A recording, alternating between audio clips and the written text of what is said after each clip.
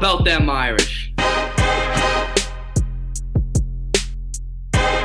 I can't take it anymore. I need a national championship.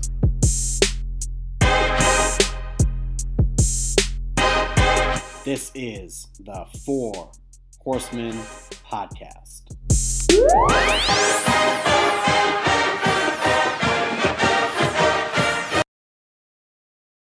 The Fighting Irish of Notre Dame exit Sandman, or whatever that punchline is.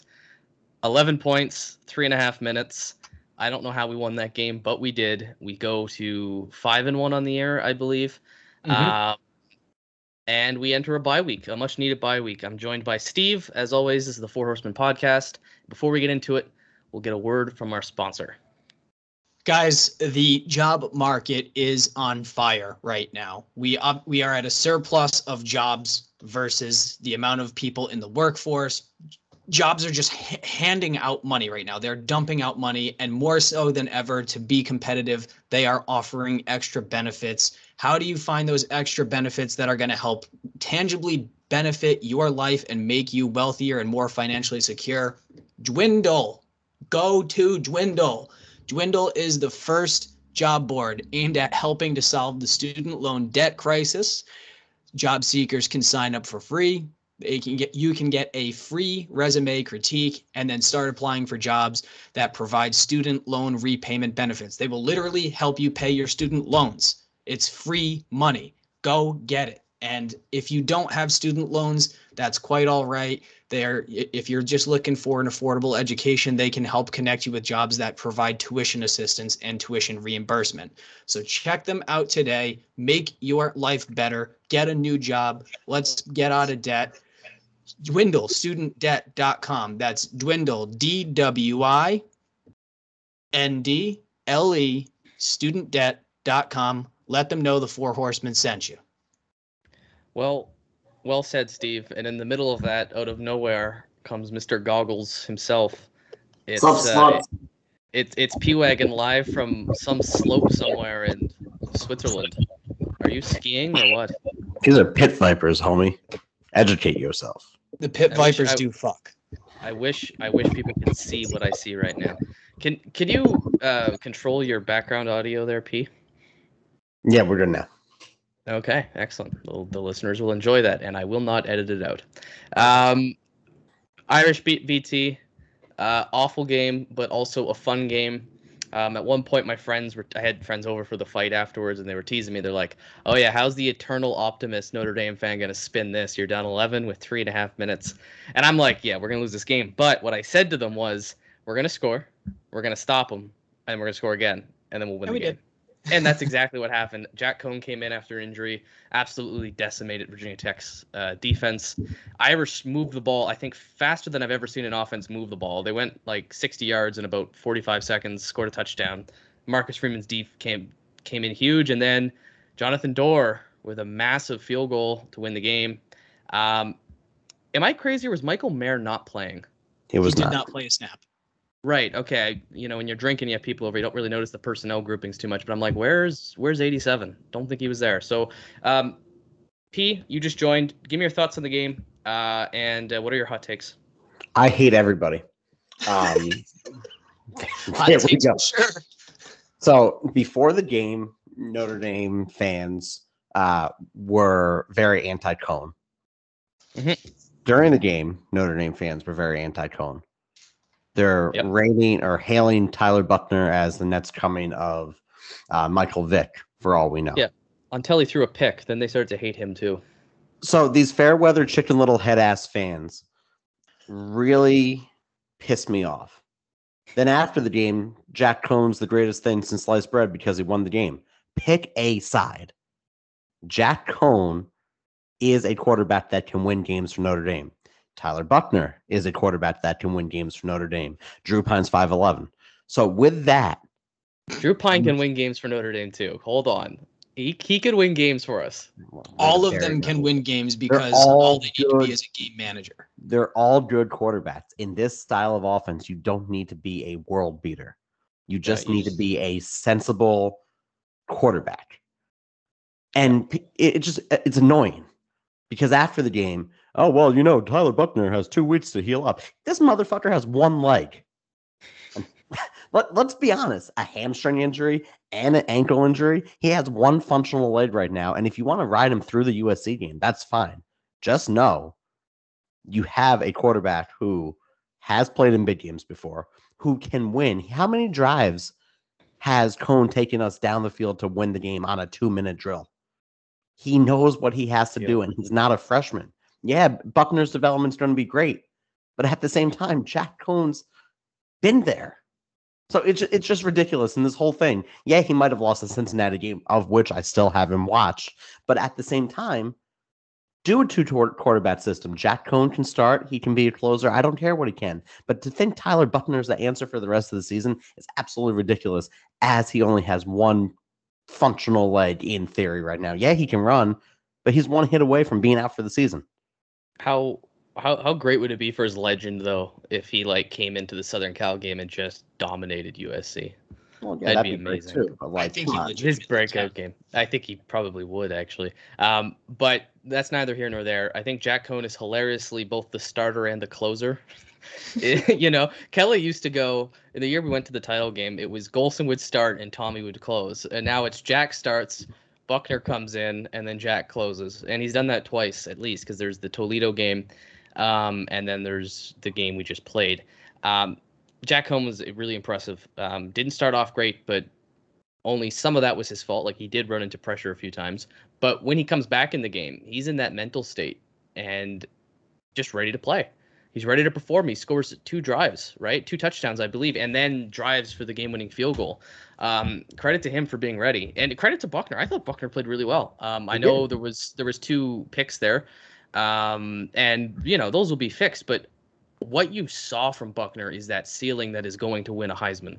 You know what I mean? You saw a man who runs faster than any of our running backs. He's more elusive than all of them, and he can throw 45-yard bombs down the field. What a god. And I thought Kevin Austin was in. I don't care what anybody says. I don't think that heel touched out of bounds. That was a touchdown. Anyway, I'm really impressed with the quarterback group. Steve, what did you think of the offensive line? Because that's something we've been hammering on for a while, and we said if they just play all right, we'll be able to smoke teams. Well, we didn't smoke Virginia Tech. Yeah. In theory, we will be able to smoke teams, and I think we will. I mean, this was a game that was there was kind of just some weird things that happened, and that's just the nature of Beamer ball. That's the nature of being on the road again with the rowdy crowd. True freshman QB. Buckner's first pick, that was the pick 6, I'm pretty sure. Yes, it was. That wasn't great. That was a timing route that just got jumped, and I mean, the guy was staring him down the whole way, and he's got to learn to read that, and he will. This is again an 18-year-old kid learning the ropes. Would have hoped for not that to happen, but it did.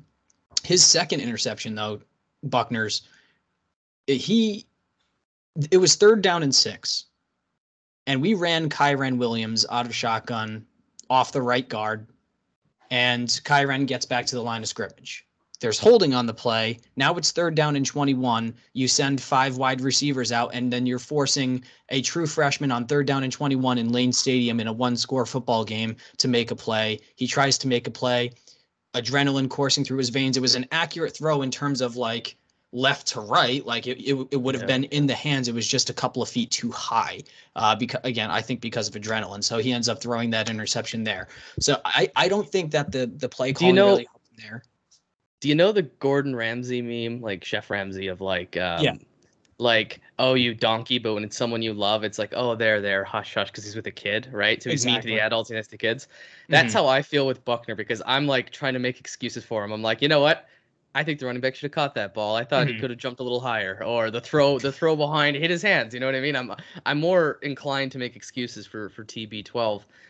Sorry to cut you off. I just wanted to. No, of course. I agree wholeheartedly because I absolutely love him, and don't tell my wife. But anyway, that's why Joey plays rugby for Notre Dame. Yeah, but anyway, just kind of circling back around to the offensive line. The offensive line played well enough, and I think there's so many factors, and there's so many thoughts going through my head that I preemptive kind of flash forward, I am giving the offensive line one of the 4 horsemen of the week. Not because they were spectacular, but I mean, we had 221 rushing yards.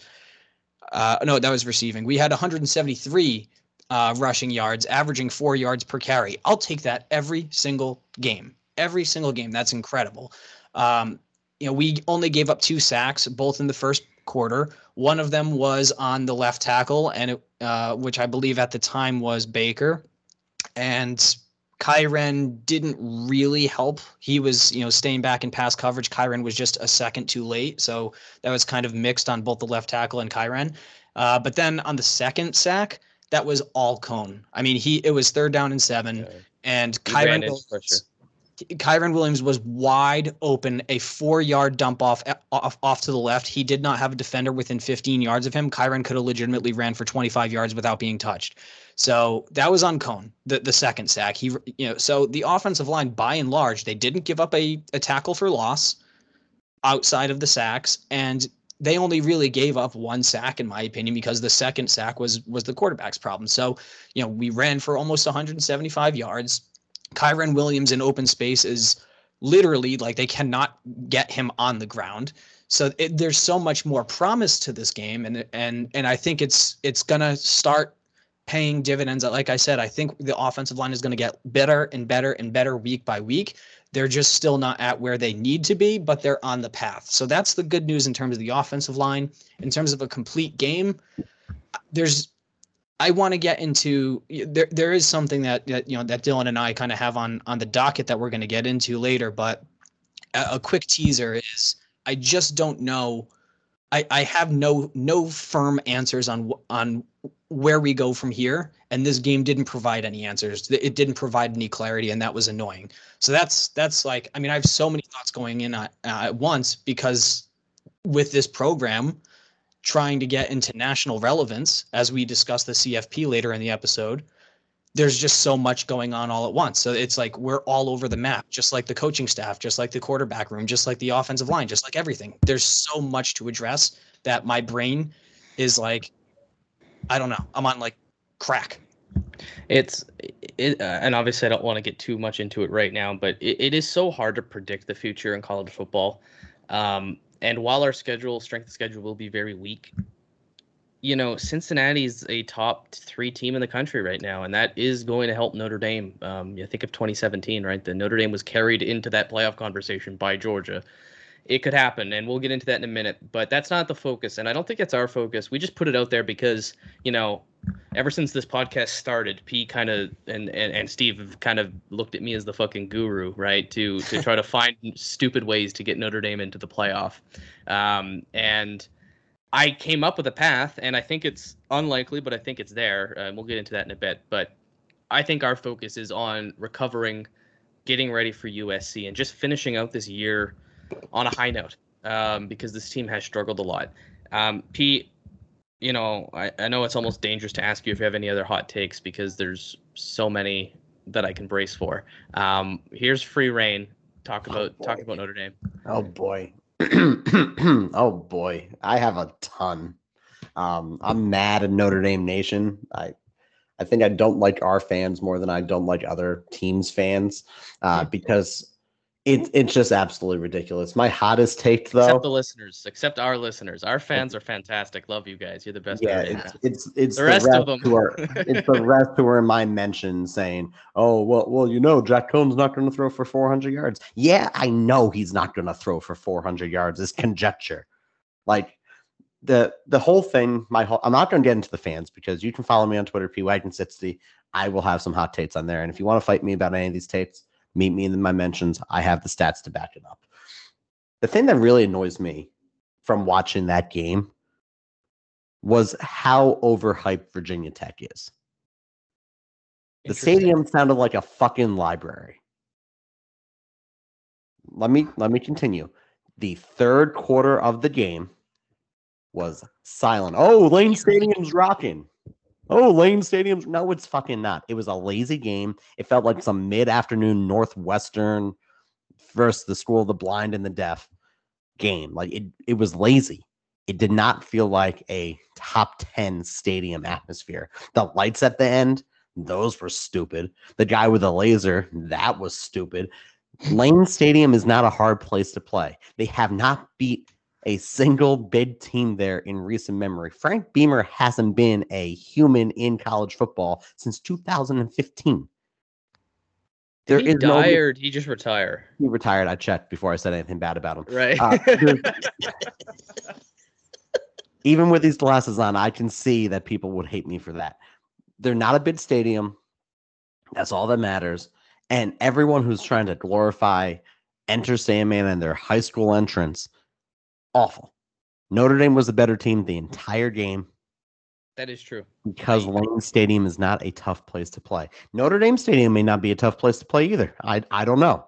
I think it is, but I understand where people are saying they're not. But Lane Stadium, there's no mystique there. There's more mystique at Notre Dame because of what they've done in the past. Lane Stadium's living off of a kid from 6 years ago, a man from 6 years ago.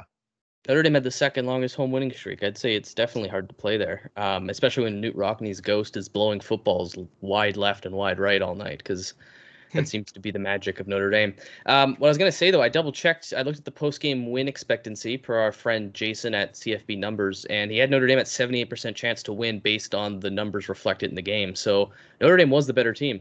I always felt like we were going to win that game. Yeah, it was only in the last 3 minutes where I'm like, oh, this is gross. But yeah, no, excellent point there. Yeah, Notre Dame fans can get a little bit much. That's why. So I had a buddy over. This is a friend from school, and he's in his 30s. So he grew up a sports guy.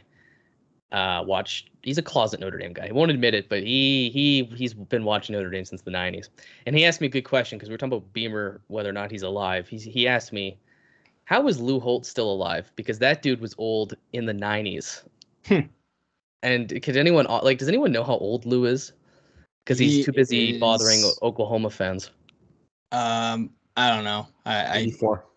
84. Holy crap. 84, and he trademarked "Play Like a Champion" today. What a god.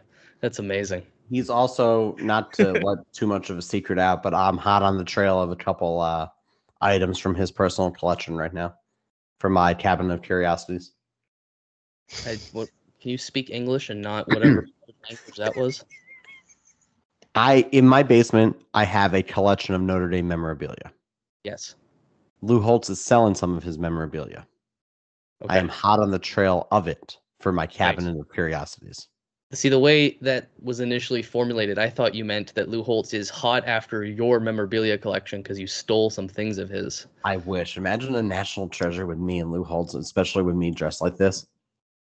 Half dressed like this. Man. For the viewers, for the listeners at home, I'm also shirtless right now. Yeah.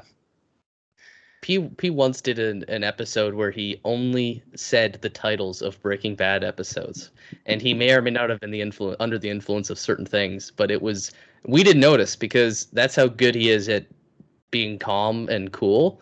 But if you ever go back, listen to the New Mexico episode of season 2. Hilarious. That was my last one. I think you're a national treasure when I think about it. All the crazy chaos. You all kicked me off after that for a little bit. I think that is that is incorrectly remembered.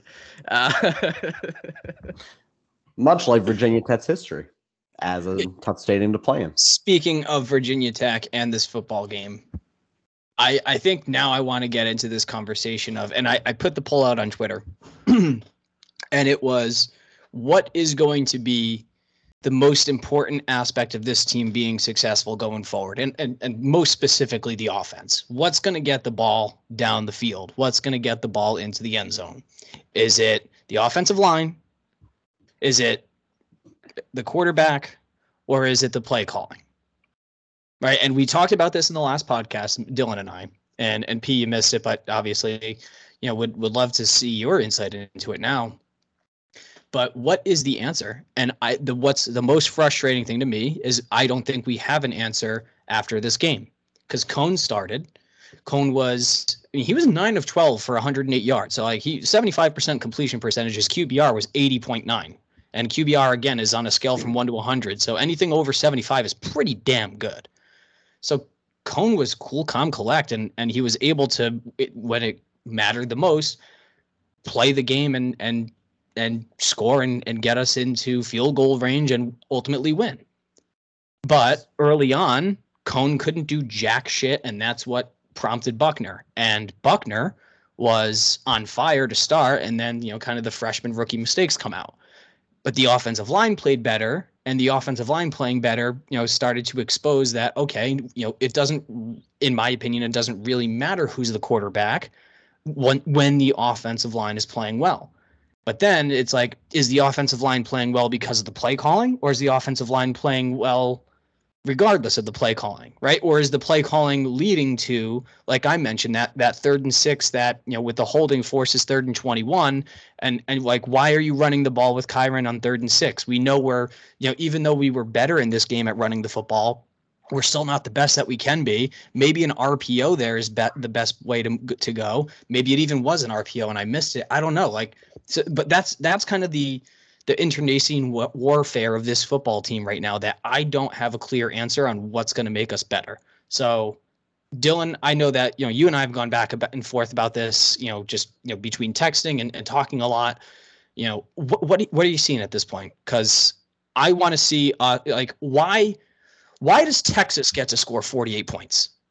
I mean, the answer is because they're in the Big 12. They play in the Big 12, and they play terrible defenses. Why does Cincinnati get to score 52? Why does Ohio State get to score 66? Why does Arkansas get to score 51 points in the SEC? Why does Ole Miss get to score 52 points in the SEC? Why do these teams get to put up all these points and move our offensive line is more talented than all of these teams, and we can't get it done? I don't understand. We have quarterbacks, we have receivers, we have the running backs, we have. I'm going crazy. Take a deep breath. Here's the answer. The fact that I'm being rational right now, looking like this, is something. Let's have a serious conversation here. When you're playing golf, let's say you have to choose between a club you can hit 150 yards or possibly a club that could go 175. Okay? I mean, that's a 9-iron versus a 7-iron. So now that we put that out there, let's say you have a 9-iron and you have a 7-iron, or for this case, a 12-iron and a 17-iron. There are certain shots that you can take with your 9-iron that you can't take with your 7, correct? And vice versa, correct. There are certain plays in Coach Reese's playbook that he can call with Jack Cohn, the 17-iron, as opposed to Tyler Buckner, who is just learning the offense. While they might still have the same level of knowledge of the Notre Dame offense, they don't have the same level of football knowledge. So Jack Cohn, who, correct me if I'm wrong, is also taller than Tyler Buckner with Correct. A better arm, will have plays that will stretch the field vertically. It opens the playbook for that. Buckner has more of a set for the Auburn style, the spread wing T. That's all Auburn did when they had Cam Newton there, where he can run those RPOs or those read option types of plays. So the playbook shifts. What you're seeing, the play calling is directly affecting how the offensive line plays, because RPOs aren't predicated on having a man in a pass set for 7 seconds and letting him stretch the field vertically that way. They're designed for quick hitting plays. Ian Book, quick hitting plays for the time he played at ND. Mm-hmm. They're not designed to have this Wisconsin style of offense where they have these big guys who can hold up. Playing offensive line is fucking tough. You have good defenders that you're playing against. Not with Purdue really, but other than that, they have really good defenders that they're playing against. And the quicker you get it out, the quicker you're moving down the field, you're tiring down the defense. If you're trying to stretch the ball long, it's going to take a lot longer for them to be in those pass sets. It's going to allow for middle linebackers and outside linebackers to do what they have to do to stunt. If you let those stunts happen, our offensive line is going to look shittier there. I agree. And by and large, pass protection hasn't been the main concern this year. I mean, there's been moments they've definitely broken down, especially on the left side of the line. right? That's where we're the most inexperienced, and that's kind of where the most sacks are coming from so far. It's the run game that's really been stifling, right? But in this game, the run game was a lot better. You know, Kyren had 74 yards and a touchdown. Buckner obviously had 67 yards and a touchdown. So our longest rush of the day was only 11 yards though. You know, so while we were able to move the ball better, it just again it just feels like, you know, you have to pass to you know, get the defense on their heels, and then once they're on their heels, then you can run, and you can run a little bit more effectively and against, you know, 5 and 6 man boxes rather than, you know, 7 or 8. You know, quarterbacks, I legitimately think that every quarterback on this roster, or, you know, the main 3, you know, Buckner, Cohn, and Pine, I think all of them can be the starter, and I think all of them legitimately can lead us to 11-1. And I'm at a point where I'm like, you know what? You tweeted it like for fun, saying let's get crazy and let's play all 3 quarterbacks. If that's what it takes, that's what it takes, and I'm fine with it. I don't know, man. I'm looking for an answer. I'm looking for something that I can say, that I can pinpoint and say, this is the reason why we are not nearly as good as we should be, because, you know, we barely gave up 300 yards in that game. We gave up 29 points, 22 points if you count the pick 6. So I don't know. We were so much better of a football team, but the fact that we had to come back and score 11 points in 3 minutes and kick a game-winning field goal. By the way, Jonathan Dorr, ice in his friggin' veins. He's incredible. But I don't want to see these close games anymore. I want to see, you know, the fact that Penn State is still ranked in the top 10 after losing, and we were in the top 10 and we lost to the number 3 team in the nation, and we're ranked number 14, like just ahead of the Chanticleers. Do you think that the fucking Chanticleers are going to come in and beat Notre Dame? Do you think that, like, what planet am I on? I feel like I'm taking crazy pills. Dylan, P and I have had the back and forth on this. I want to hear your thoughts on it. Like, what's the equation? Have you seen anything? Is it still a mystery? I don't know. What are your thoughts? Sorry, I tuned out for a bit just because some Michigan fan was with a praising Bo Schembechler on his Twitter. Sorry about that. That's my fault. I kind of This lost is what it on him. happens when 3 idiots have control over a Twitter account. You know what you're gonna get. I'm a rascal. Some Michigan fan was talking shit, and then I look at his bio, and he's praising that man who covered up sexual allegations at Michigan. Get that out of your bio. I don't care who you played for. We don't tolerate any of that. So anyway, and I'll be the first one to say, if anything like that came out about Notre Dame, we would be the first people to also distance ourselves from that and to speak out on it, because that is unacceptable. We've been on record about that as well. So yeah, I don't care that you it's Michigan. Guy. Yes, I don't care if it's Michigan. I don't care if it's Paterno at Penn State. If it happens at Notre Dame, we'll be very forward about it. Anyway, sorry, I get fired up when Michigan fans talk to me. I think the answer has always been the offensive line, and the reason is, think about when Jack Cohn was at his best. It was slinging the ball around against Florida State and then slinging the ball around against Virginia Tech. And in both instances, the offensive line, I think, gave him enough time in the pocket to throw. But I also think part of it is on the quarterback. I think he needs to be a little more confident and comfortable in the pocket, because when he is, Jack Cohn is very, very good. And like we said, all year, his passing EPA is one of the best in the country. It's just he gets sacked a lot. And if he can get the offense line can protect him more, and he can feel a little more comfortable, not run into pressure, avoid pressure, and if he can just focus on throwing the ball, that guy and this offense will be 40 points a game. We said that after Florida State game. We said, look, we finally went to an explosive offense. Just needed the offensive line to hold up. I do think the play calling is a big part of that. I think Kelly and Reese went back to a little bit more of a power run game, which I don't think was the right decision. I think that was maybe blaming things that didn't need to be blamed for certain things, so they went back to the run. The running game did get better, and I don't think that's because of the calls. I think just the offensive line had improved. But if the offensive line is improved and you are running the ball with more effectiveness, then you're going to have the playbook open for Jack Cohn. And we've all been kind of on Jack Cohn's wagon the whole time. We think he should be the starter because, given time, I think he is the best of the 3 right now. So I think the answer to your question is all of them, but I do think the offensive line is the biggest one, because if Cohn can just have that time to be the gunslinger he can be, Notre Dame is going to be very tough to get off the field. I agree. I agree that Jack Cohn should be the starter. I absolutely love Tyler Buckner. If I wasn't already married, I would propose to him. But Jack Cohn, I think at this point he needs to have the Ian Book mindset of I have 3 seconds, and if there's nothing, I got to move. And I admire the fact that he likes to stay in for that 1 extra second, which is the critique we had of Ian Book, which is, Ian, sometimes you just need to stay in for a half a second more, keep your eyes downfield. And for Book, things would open up and he can make that big pass, like, Avery Davis against Clemson.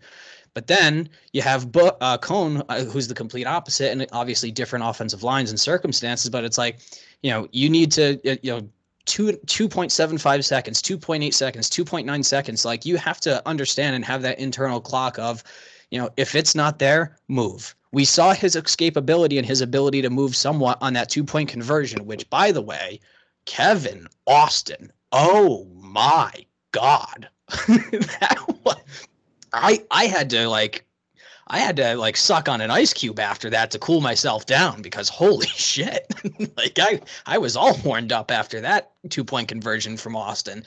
But I don't know. There's just so much in the air, and I want to, let's put Virginia Tech in the rearview mirror. We're on to bye week at this point. We're having fun. Let's have fun the rest of this podcast. But that was a thought exercise that I wanted to, see what your guys' thoughts would be. And then obviously for our listeners, please tweet us. That we've been tweeting about this pretty much nonstop, because it's the most topical thing that we can discuss, which is it the play calling? Is it the O-line? Is it the QB? It's all of the above. What's the answer? We don't know. We just want 11-1 and the shot at the playoffs. And that is called a segue, my friend. Well done. Well, as you guys must all know by now, the Alabama Crimson Tide defeated by the A&M Aggies. Once again, it seems like Texas A&M is a little bit of a bogey team for Alabama. And that opens up something, because Alabama's path to the playoff now must go undefeated, which includes a win over Georgia in the SEC title game. Should Georgia win that game? Because in 2017, Alabama's loss came against a divisional opponent who also went 11-1. So Alabama missed the SEC title game, but because of that, snuck in as the number 4 team. That can't happen this year. Alabama has to play Georgia if they are getting into the playoff. And should Georgia win, well, now we have an open spot, because we had all booked Alabama and Georgia for both getting in, because we thought they'd be undefeated when they played each other. There's a good chance that doesn't happen. So if Georgia wins that game, you have Georgia, you have Cincinnati, assuming, that's what we need. We need Cincinnati to carry us all the way, because if they're 11-1, they have that head-to-head. So we have Cincinnati in. And then you've got 2 spots for the Pac-12 winner, the Big 12 winner, the Big 10 winner, and Notre Dame. And that's 2 spots for 4 teams, really, because they're not all going to be eligible. We got the Big 10 playing each other, right? People are like, well, how is the Big 10 going to have a 2-loss champion? Kind of easily, actually. Michigan State plays Michigan. They also play Penn State. Michigan plays Penn State and Michigan State and Ohio State. Ohio State plays all those teams as well. And then one of those teams have to go play Iowa. And Iowa still has to play Wisconsin. It's like that conference could be 2 losses easily. And if you don't like that path, does anybody here trust Oregon to finish the rest of the season with 1 loss? Absolutely not. Oklahoma has almost lost every game they've played this year. All it takes is for them to drop 1 game and Texas to beat them in the rematch, and they're out of it as well. So the Notre Dame strength of schedule, we said last week, is so weak we can't see ourselves getting in. But like college football always does, it produces chaos. And now, despite the strength of schedule, Notre Dame could still get in just by virtue of chaos in the field of college football. Now, I don't think that's likely. I still think that is a longer shot. But the path is in, and it is pretty clear to me, at least. That's how we get in, is to finish the season 11-1 and hope for a little bit of tomfoolery in the other conferences. But it's there, and I think that brings up the question. Do you want it? I was going to ask that same question. If we play Georgia round 1, do you Georgia's want that not game? making it. Georgia's not making it. How is Georgia not making That's it? extremely bold. The Kentucky Wildcats. So the Kentucky Wildcats beat Georgia, but then the undefeated Kentucky Wildcats will be in top of that conference there. Okay, but then Georgia doesn't play in the SEC championship game. So then they 2017 Alabama, which is they sneak in as the number 4 because they don't have to play. But not so fast, my friend. Okay.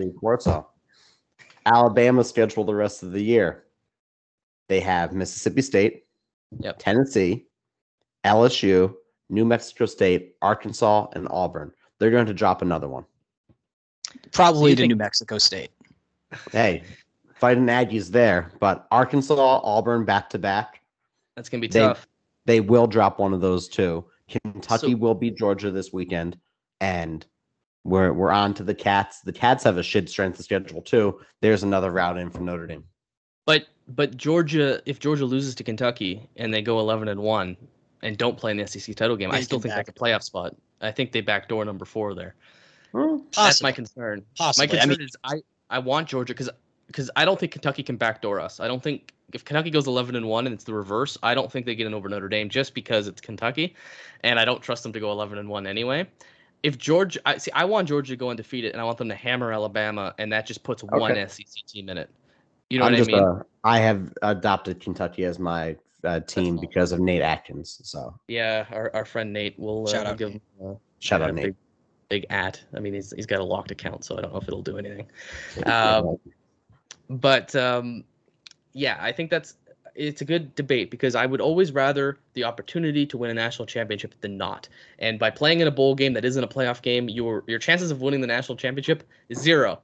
Your chances of beating Georgia has to be larger than 0. It might be not larger than 1%, but it'll be larger than 0. You can't So I would dance take at the that. club unless you're in there. There's my take. You can't dance at the club unless you're inside. I do think there would be a benefit of a reversal of the narrative. So the narrative when Notre Dame gets in the playoff is, oh, they didn't deserve to be there. And that kind of nags into the next year. If Notre Dame theoretically goes 11-1, and let's say they miss the playoff spot, Notre Dame's ranked 5th or 6th. They do not get in. And then they go in and they beat someone bad in their bowl game. Then the reversal kind of becomes, oh, Notre Dame should have been in the playoff this year. And then you can kind of start 2022 with a little bit of momentum and a little bit of more national backing behind you. That's where I am going to fall on this side of the debate. So I think both of you would prefer to be in the playoff than not.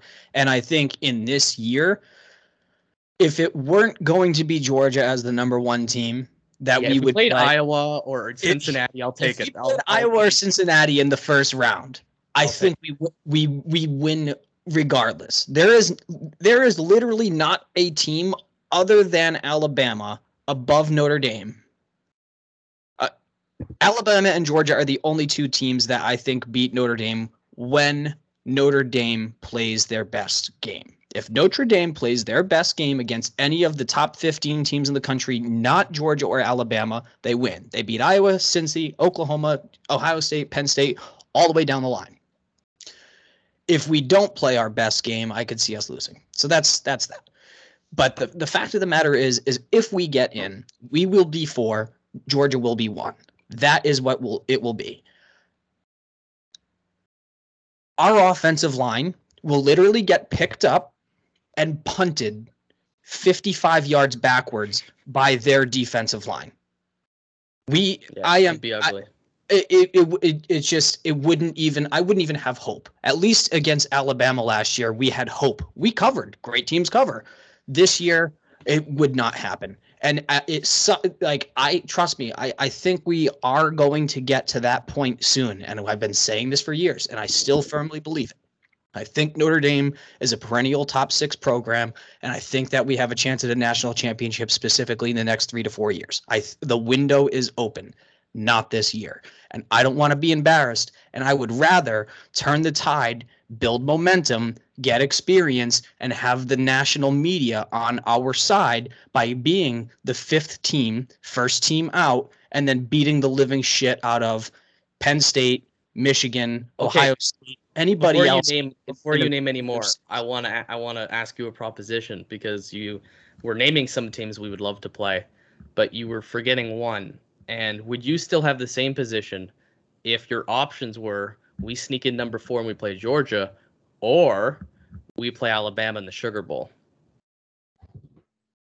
Because then that defeats the whole purpose of missing the playoff field for next year. But okay, so I think we get blown out by Georgia. I think we probably still lose to Alabama.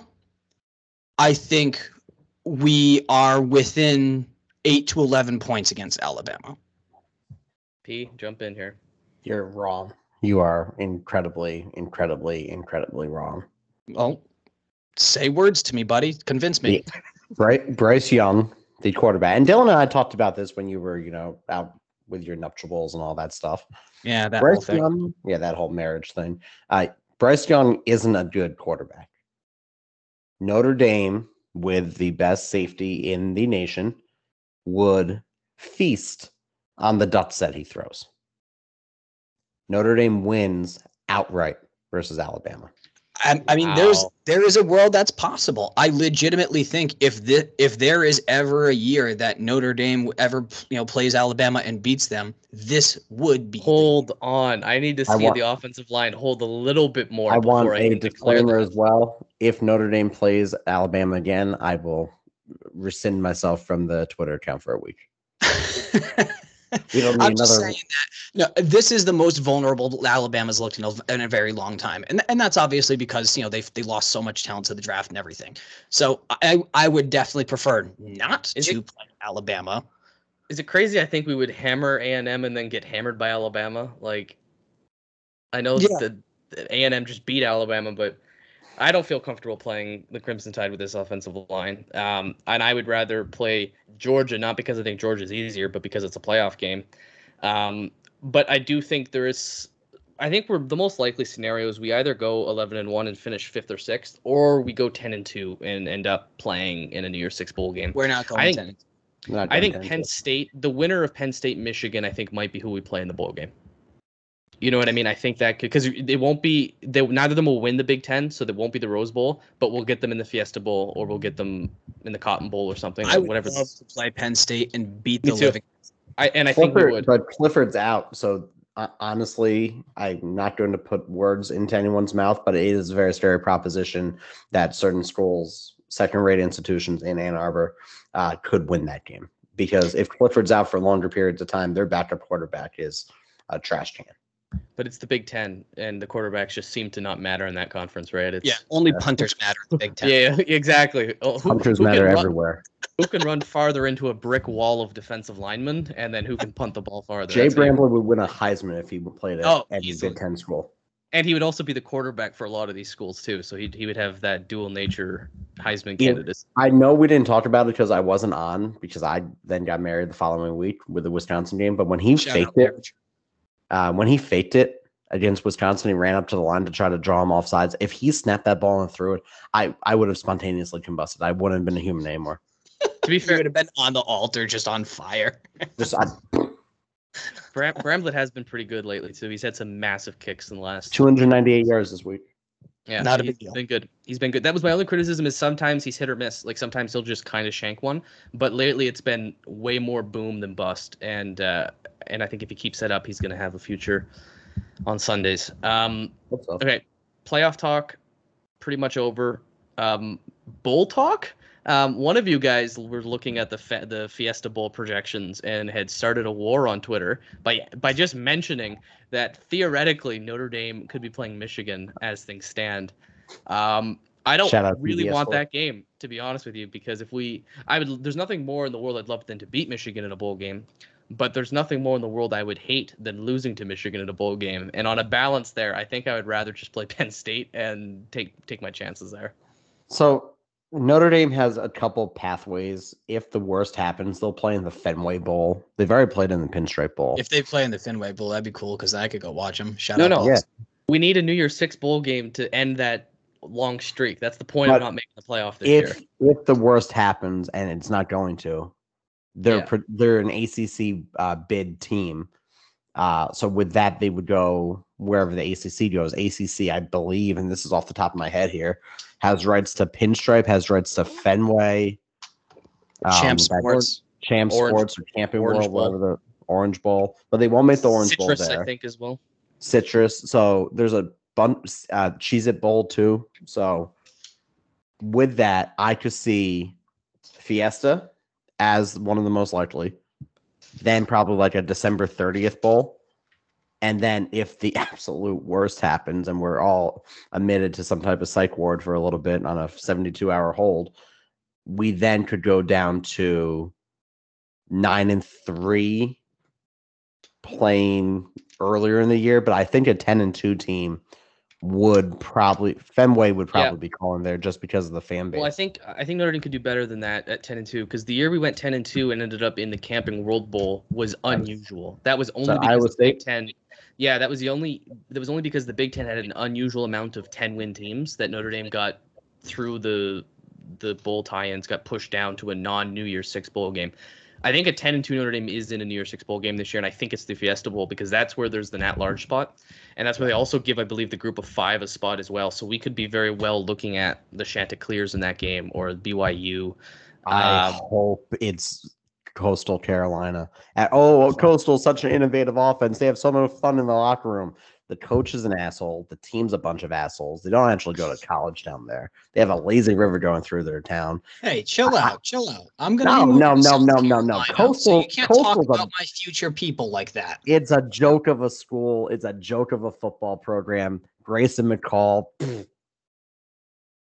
Shout out Connor McQuiston. Okay. I do want to apologize for how heated I've been. It's what we like about it. I've been coaching recently, and I've also been yelling at refs. So I'm like red-faced Kelly. It's been bad. I don't know if I'm not allowed to say this, but P Wagon lost 104-0 in a rugby coaching game. It's normal to lose by a lot. It was only 18 rugby touchdowns called tries. They scored once every 4.5 minutes. All right, let's go into predictions for this week. If you're wondering why it's not sponsored by DraftKings, that's because they just did a two episode agreement. So we'll figure something else long term. That was a lot of fun. Open for sponsors. Open for sponsors. We always are. That was only a two-time deal. So this will be sponsored by us. So listener support on Anchor FM. You can find the link in the below description for this podcast. You can also find it as our pinned tweet. You can make monthly contributions of 99 cents, $4.99, or $9.99. Anything would be extremely helpful because the three of us are extremely busy, and to kind of keep producing high quality content that can be sustained, please consider making a donation. So let's get into the games for this week. We got the big SEC game, Auburn at Arkansas. Arkansas seems to have featured in every one of these this year for us. I'll start with Steve. Who do you like there? Let's see. So, I mean, Arkansas is definitely frisky, and I like them for the future. Let's see. I don't know, man. I think I'm going to go with Arkansas at home. I was going to switch it up and go with Auburn, but I just, yet again, have no confidence in Bo Nix. So I'm going with Arkansas Razorbacks, and I think they're going to continue to build some momentum. P? Woo Pidge. Well, that means they're going to lose because I also think Arkansas is going to win. So naturally, we'll see Auburn crush them by 1 million. But I do think the home field advantage there matters a lot, and Arkansas has been really good. There's no way around that. I do think Auburn is a good team, but I'm going Arkansas. We're heading to the Big 12. It's a ranked matchup. Oklahoma State at Texas. Texas, of course, suffering a hilariously humiliating defeat to the Sooners. Steve, so for those of you that know on the show, when it comes to Oklahoma, Texas, we all kind of split on this. So Steve likes Texas, and I like Oklahoma.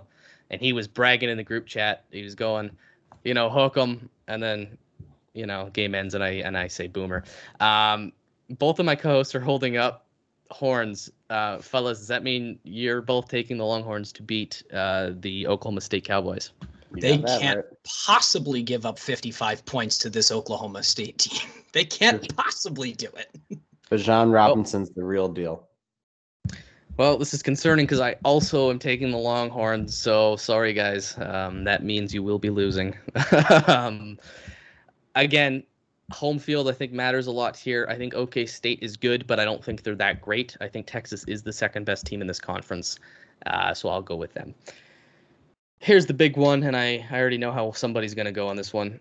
The Kentucky Wildcats are traveling to Athens, Georgia, to get slaughtered, in my opinion, but they are going to face the Bulldogs. P, you're the one who I think has a different opinion here. Who are you taking? Stro Cats. And go ahead. No, you go ahead. It's your turn.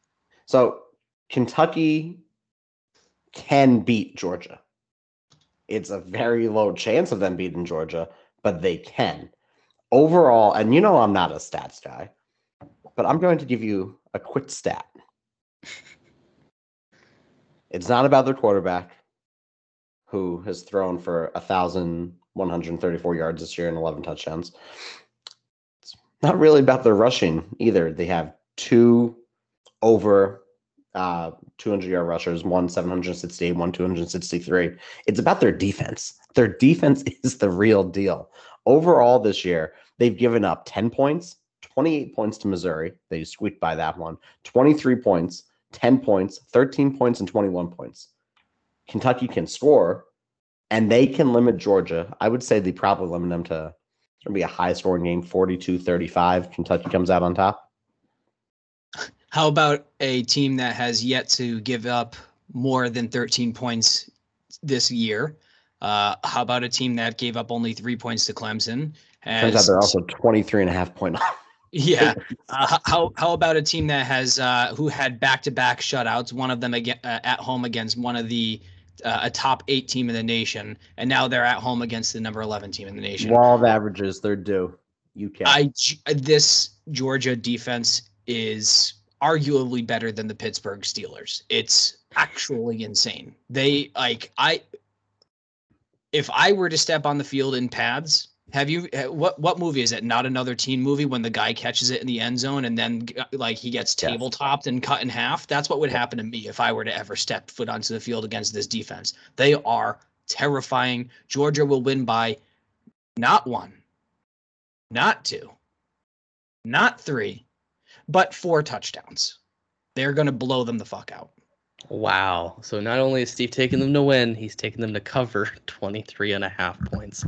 You know what? I'm with him. I think this is going to be a slaughter. I love Kentucky. Shout out, Nate. But I do love Kentucky. This is Georgia's year. I think I'm safe, just declaring it over. Georgia is going to win the national championship this year, which is the curse of death. I'm sorry, Georgia fans, but I've been so impressed with you.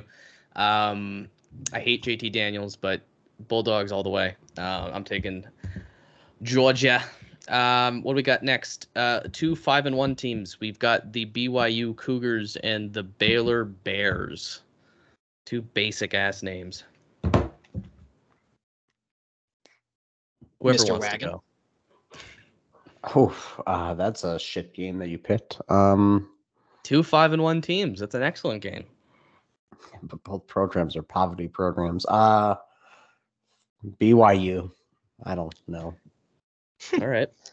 I'm going with the very frisky, very sassy Baylor Bears. Steve, were you in drama in high school or something? You just look like a theater kid right there. I've been riding with the Cougars all year. They've served me so well, but I shall depart them. I'm also taking Baylor, home team. BYU's coming off a tough loss to Boise State. I like Baylor there. Breaking news regarding bowl stuff. Brett McMurphy Brett McMurphy just released his update. He has Notre Dame playing NC State in the Peach Bowl on December 30th. Notre Dame favored by 4.5. Now the Peach Bowl is a New Year's 6 bowl game, isn't it? That's considered a major, isn't it? It's right on the cusp because New Year's 6 would be, and correct me if I'm wrong here, Orange, Cotton, Sugar, Rose, Fiesta. Peach is like the. But the Peach rotates as the playoff game. Yeah, it's the safety school of New Year's 6 bowls. Huh. Yeah, I mean, the last year it was Georgia versus Cincinnati in that one. Yeah, so I guess it is defined as one, but you don't really think that Peach Bowl has a major. No, but it doesn't matter. We just need to end that stupid statistic of how long it's been. They're playing NC State and the Wolfpack. We're not playing NC State because they put us in that game because they think that we're going to drop another game. That's not happening. We are going 11-1. Suck my balls, national media. Notre Dame is going to a New Year's 6 bowl game as 11-1. We're going to win it. Until further notice, that is the positivity. We're positive. Everyone keep it together. The Peach Bowl is one of them, so I would take that, and that would be a huge win for Notre Dame. I don't know how NC State gets into that game. Okay, so we got one more left. It is Arizona State at Utah. Utah, of course, just upset USC. Very annoyingly, since USC cannot seem to put together a good season. Who you got? Utah. Same. Go Utes. Steve, have we Utes, picked you all the idiot. same teams again? Yeah. We have.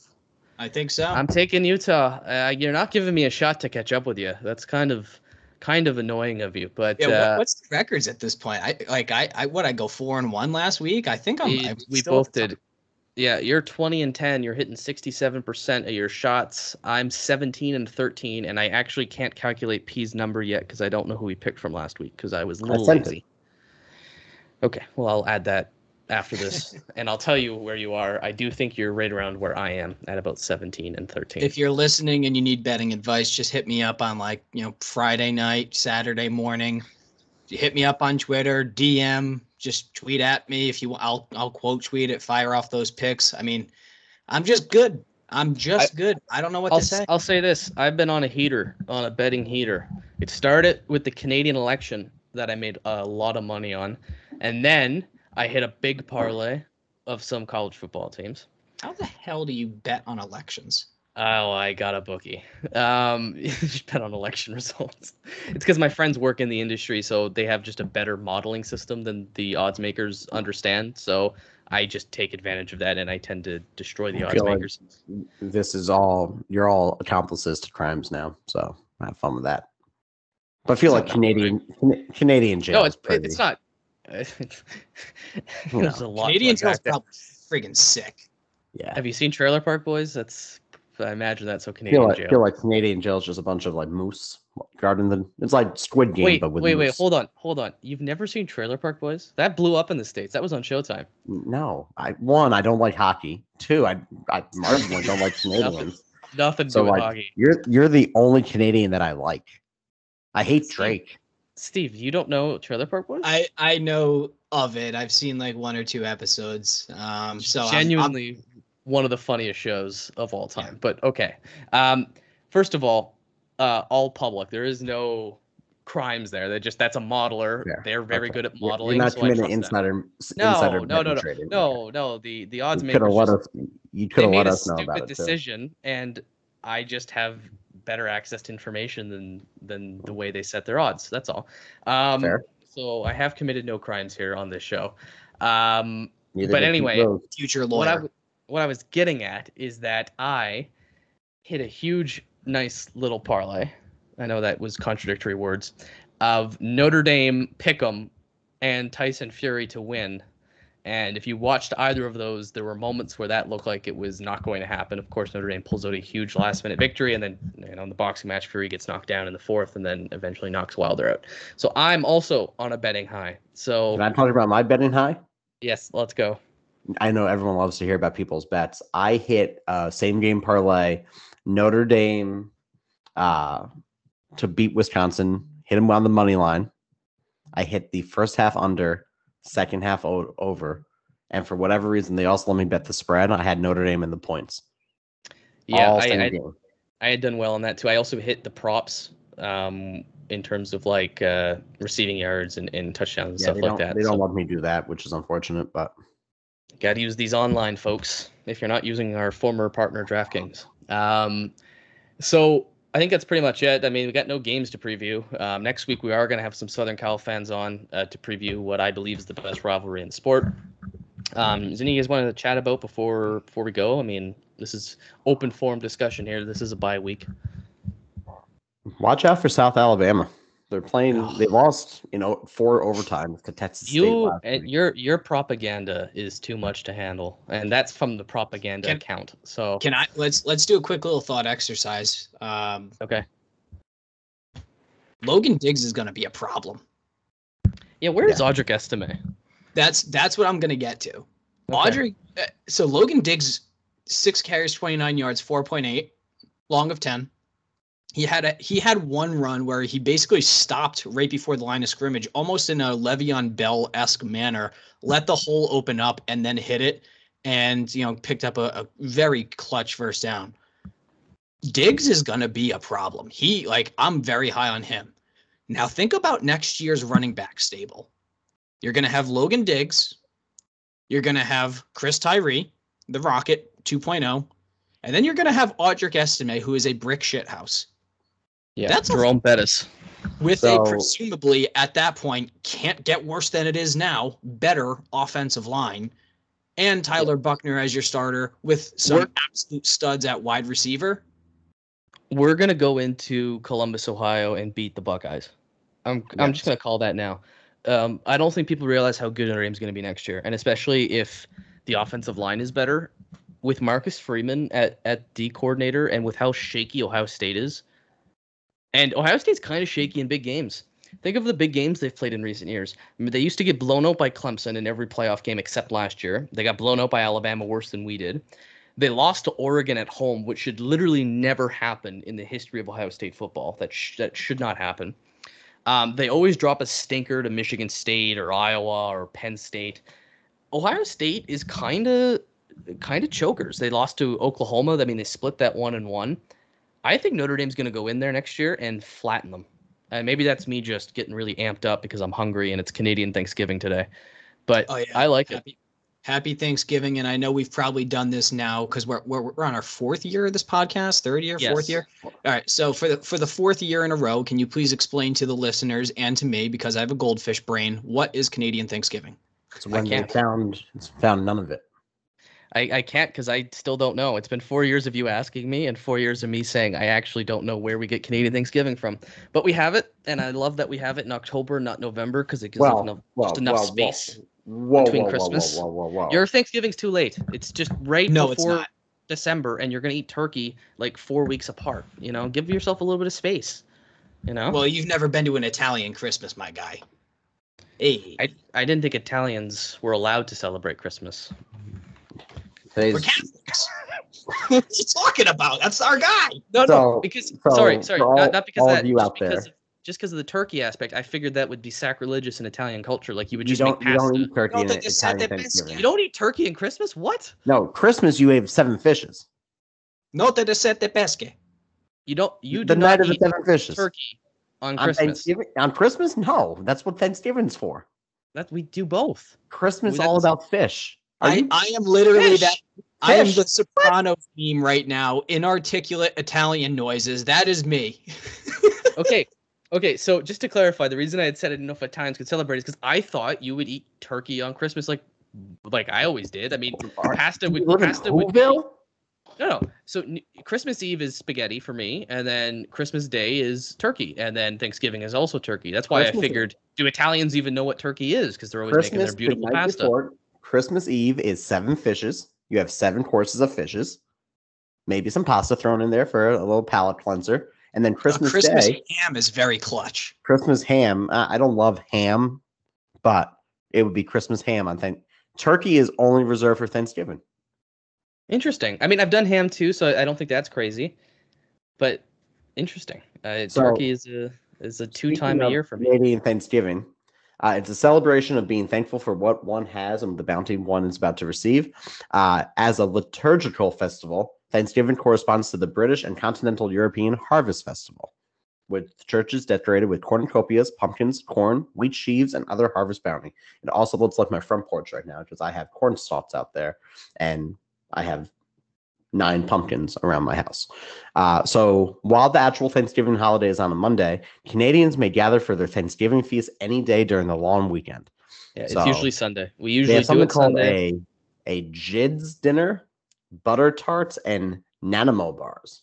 Oh, Nanaimo bars are sick. Have you had those before? Okay, so those are. Sound like I have. Oh man, so it's like a chocolate top, and it's like this custard, like yellow thing in the middle, and then it's like a base that's kind of like coconut chocolate, and it's delicious, very sweet, from Nanaimo, British Columbia. First Canadian Thanksgiving happened in 1579. Damn, that's old. We used to celebrate it on Sundays, but Monday's the statutory holiday. So did you not have school today? I did not have school today. That is correct. And then on top of that, I am a student, so I didn't celebrate Thanksgiving because, like, I'm not going to make a turkey for myself. So I'm actually just going to order some food and watch the Red Sox knock out the Tampa Bay Rays tonight. That's so like I like Thanksgiving. It's one of my favorite holidays. I just find when you guys do it in late November, because I'm used to having turkey again at Christmas, I'm thinking that's just too close. So if that's the case, then you know what? I'll lay off. You know, if you're not doing All right. turkey at Christmas, that's fine. Four horsemen of holidays. Power Well, rank them. Well, I'm Irish, so we're going St. Pat's number one. Power rank them. Your top four holidays. Go. Now, what counts as a holiday? Like, is Halloween a holiday? Is St. Patrick's Day a holiday, or is that just kind of like a gimmick day? No, consider them holidays as well. We'll close out after this, but let it rip. Okay, you got to go Christmas number one, right? Just because it's the time of year, everybody gets together, you see your family. It's that magical snow if you're living in kind of the north. You know, and I've never been a big Christmas guy, but it's got to be. It's with family. You get lots of food. You get Christmas Eve, Christmas, and you get New Year's kind of over that holiday break. I got to go Christmas / the holidays. Steve, number one, go. Just go in order, 1 through 4. Go. Even better. Okay, then I will say 2, Thanksgiving. 3, St. Pat's, just so I can get destroyed on a March afternoon. And then, you know what? I think I'll take Halloween just because it's an excuse. It's an excuse to go party, and if you're a kid, you get to have a great time. Steve, go. P, I already know you're going to have something obscure like Flag Day, but... Labor Day. All right. Number 4, I will go with Christmas. I don't actually like Christmas a lot, but it's just that you get so much time off, and between Christmas and New Year's, you literally just don't do anything. Even if you're like, if I'm working, I'm just going to like log into my computer and move my mouse every 30 minutes or so, and then just play Xbox. So I'm going with Christmas strictly because you're not working. Then we're going with, let's go with Labor Day, the kickoff to the summer. Yeah, it's the kickoff to the... Labor Day is the end of summer, you idiot. Memorial Day. Memorial Day is the kickoff of summer. I'm rewinding. I'm getting my brain back together. We are going with Labor Day as the number 3. It's the end of summer. It's the beginning of college football. Exactly. And typically every Labor Day I'll go on some sort of vacation because it's still, summery at that point. And that's always a great time. Then number 2 is Memorial Day, and that's because it's the kickoff of summer. That's when the weather in Boston starts to really turn and become authentically like somewhat nice. Golf season in full swing by that point. And then number 1, 50 stars, 13 bars, the US of A, the greatest country in the world. 4th of July, happy Independence Day. Let's fucking go. All right. This was actually a debate on Twitter a couple months ago. So I have down my actual holidays. So I'm not going to throw any bizarre ones at you. The first one is St. Patrick's Day, number 1 for me, because of Newport and me being Irish. Number 2, Memorial Day. Memorial Day is a huge one. Love it. Number 3 is Halloween. Really get it in there. Thanksgiving I'm okay with, but of the fall holidays, Halloween's definitely up there for me. And number 4 might be a surprise. These are bank holidays, by the way. Number VJ. 4. No, that's only in Rhode Island. Number 4. It's a toss-up, but I'm doing New Year's Eve. New Year's Eve. Yeah, I would just count that with Christmas, because for me and being Canadian, we get the benefit of Boxing Day, so I get 4 holidays in that period. Now, what the fuck is Boxing Day? It's a day where everything's on sale, so it's also a stat. So you have Black Friday on a random day. Kind of. So it's like 24th is Christmas Eve, 25th is Christmas, 26th is Boxing Day, and then you get New Year's Eve. So wait, why for me it's just like all of the sales after Christmas? Your country needs to work on marketing. You need a marketing. Wait. Yeah, I agree with that, but I found a new one. So I'm taking New Year's Eve out. February 1st. It is known as Spunky Old Broads Day. I knew you were going to do something obscure, you asshole. So remember, February 1st, celebrate the spunky old broads in your life and subscribe, unsubscribe, and resubscribe to the 4 Horsemen podcast.